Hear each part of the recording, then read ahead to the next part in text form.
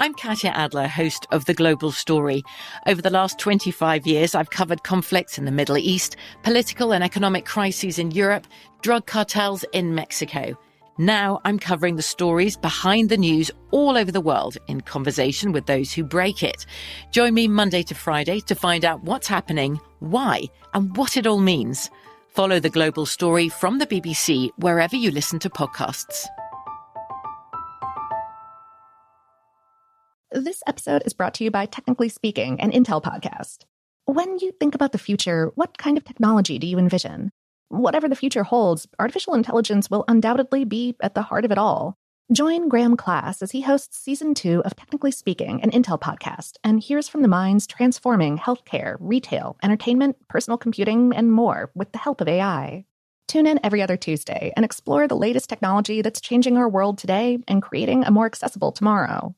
Listen to Technically Speaking, an Intel podcast on the iHeartRadio app, Apple Podcasts, or wherever you get your podcasts. What's up, this your boy Lil Duval, and check out my podcast, Conversations with Unc, on the Black Effect Podcast Network. Each and every Tuesday, Conversations with Unc podcast feature casuals and in-depth talk about ebbs and flows of life and the pursuit of happiness. Unlike my work on stage, I tap into a more serious and sensitive side to give life advice and simply offer words of encouragement, yet remind folks to never forget to laugh. Every Tuesday, listen to Conversations with Unc, hosted by Lil Duval on the Black Effect Podcast Network, iHeartRadio app, or wherever you get your podcasts. Presented by AT&T. Connecting changes everything. Today's episode is brought to you by Canva. We're all looking for ways to make an impact at work, but not all of us are skilled in visual design. Canva helps you get your point across, simply and beautifully. It's easy to design Canva presentations, docs, whiteboards, and videos. You start with a designer-made template and customize it with your content. Plus, add graphics, charts, and more from Canva's massive media library. Whatever department you work in, Canva is perfect for any task. Sales decks, hiring docs, marketing brainstorms, employee videos, you name it. Anyone at work can design with Canva. Start designing today at canva.com. Designed for work. This episode is brought to you by Navy Federal Credit Union. At Navy Federal, it's been the mission to help the military community for over 90 years. And not just help them, but do everything to make sure they not only grow, but flourish. That's why Navy Federal Credit Union has all kinds of great savings and investment options like share certificates with sky-high rates. So don't hesitate. Start growing your finances today with a variety of savings and investment options. Navy Federal Credit Union. Our members are the mission. Savings products insured by NCUA. Investment products are not insured, not obligations of Navy Federal and may lose value. Welcome to Brainstuff, a production of iHeartRadio. Hey, Brainstuff, Lauren Vogelbaum here. There was a time not all that long ago that if you wanted your toga or whatever to be a different color, you'd have to go find something in nature to dye it with. Maybe mud or a more refined mineral, maybe some insects, or maybe the seed, flower, root, or leaves of a plant. Before 1856, when a teenaged British chemist named William Perkins accidentally formulated the first synthetic dye while trying to find a cure for malaria, he produced mauveine, which is an intense purple color. Harvesting natural resources for dyes was a big deal. Perkins discovered the means of making purple cheaply and in large quantities. Before that, purple dye was very precious. The most reliable source was to extract it from the desiccated mucus gland of a sea snail. Blue was easier to come by, and useful because it could be mixed with other colors to make purples and greens. But before the advent of synthetic dyes, getting pigment out of the land was laborious. To make anything blue, you needed indigo, an organic compound found in the leaves of certain plants, most notably indigo plants from the genus Indigofera, from India or South America, although other plants such as woad contain indigo compounds too, just in much lower concentrations. The oldest existing piece of indigo-dyed cotton fabric was found in Peru in 2009. The scrap is 6,000 years old. The first indigofera used by Europeans was grown around India, which is where the word indigo comes from. Indigo was highly valued in Europe, but Europeans wanted their own source of indigo that wasn't so expensive, and that's where the Americas came in. Until indigo dye was synthesized in Europe in 1882, a species of Asian indigofera was a huge cash crop wherever it could be grown. We spoke with Donna Hardy, the president and founder of the International Center for Indigo Culture. She explained, in the 1600s, Europeans colonized North America and immediately started trying to grow crops of economic importance. Indigo is one of the first plants the British attempted to grow when they got to North America. They tried growing it in Jamestown, the Dutch tried it in New Amsterdam, present-day New York City. The French had some success in Louisiana, but nobody had much luck until Eliza Lucas came along. In the 1730s, 16-year-old Eliza Lucas, whose father was lieutenant governor of Antigua and who had an interest in botany, was put in charge of 3 of her father's South Carolina plantations.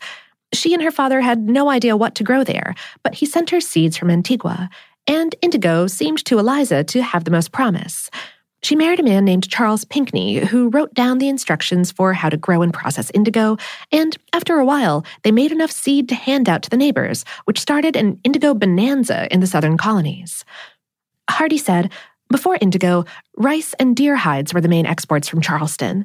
Native American slaves were the first export. Of course, Eliza and Charles Pinckney didn't figure out how to grow and process indigo. The people they enslaved did. The import of enslaved Africans began to ramp up in the southern colonies as a result of the indigo boom in the mid-18th century. One of the biggest indigo promoters of the time, Moses Lindo, who went to Charleston from England to act as Inspector General of Indigo coming out of the port of Charleston, owned a slave ship called the Lindo Packet, with which he imported enslaved people from Barbados to Charleston.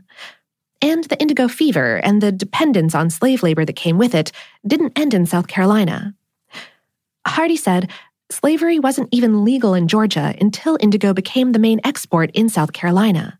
The British governors in Georgia decided to legalize slavery to keep the indigo industry going. Georgia's ban on slavery ended in 1751, and by the beginning of the Revolutionary War 15 years later, the enslaved population of that state had grown to over 18,000. Though the American colonies winning their independence from Britain tanked the indigo market, it was quickly replaced by rice and cotton. For its part, England turned its attention to India for its indigo needs, where British colonists forced sharecroppers to grow indigo for hardly any money. The legacy of slavery followed indigo around until it was replaced by synthetic indigo in the early 20th century, when natural indigo slipped into obscurity. These days, indigo dyeing is considered a curious historic oddity, but according to Hardy, indigo has the potential to be part of the solution for the broken garment industry. Hardy said, the chemical formula for natural and synthetic indigo are the same, but the synthetic dye has stuff like formaldehyde in it, and synthetic dyes are all petroleum-based. The way we manufacture and dye clothes isn't good for people or the environment, and slavery is still a thing in the garment industry.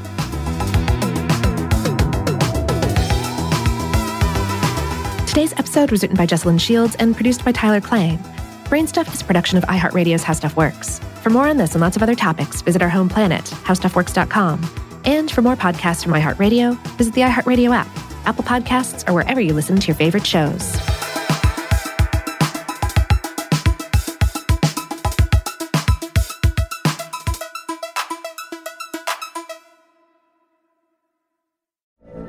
From BBC Radio 4, Britain's biggest paranormal podcast is going on a road trip. I thought in that moment, oh my God, we've summoned something from this board. This is Uncanny USA. He says, somebody's in the house, and I screamed. Listen to Uncanny USA wherever you get your BBC podcasts, if you dare.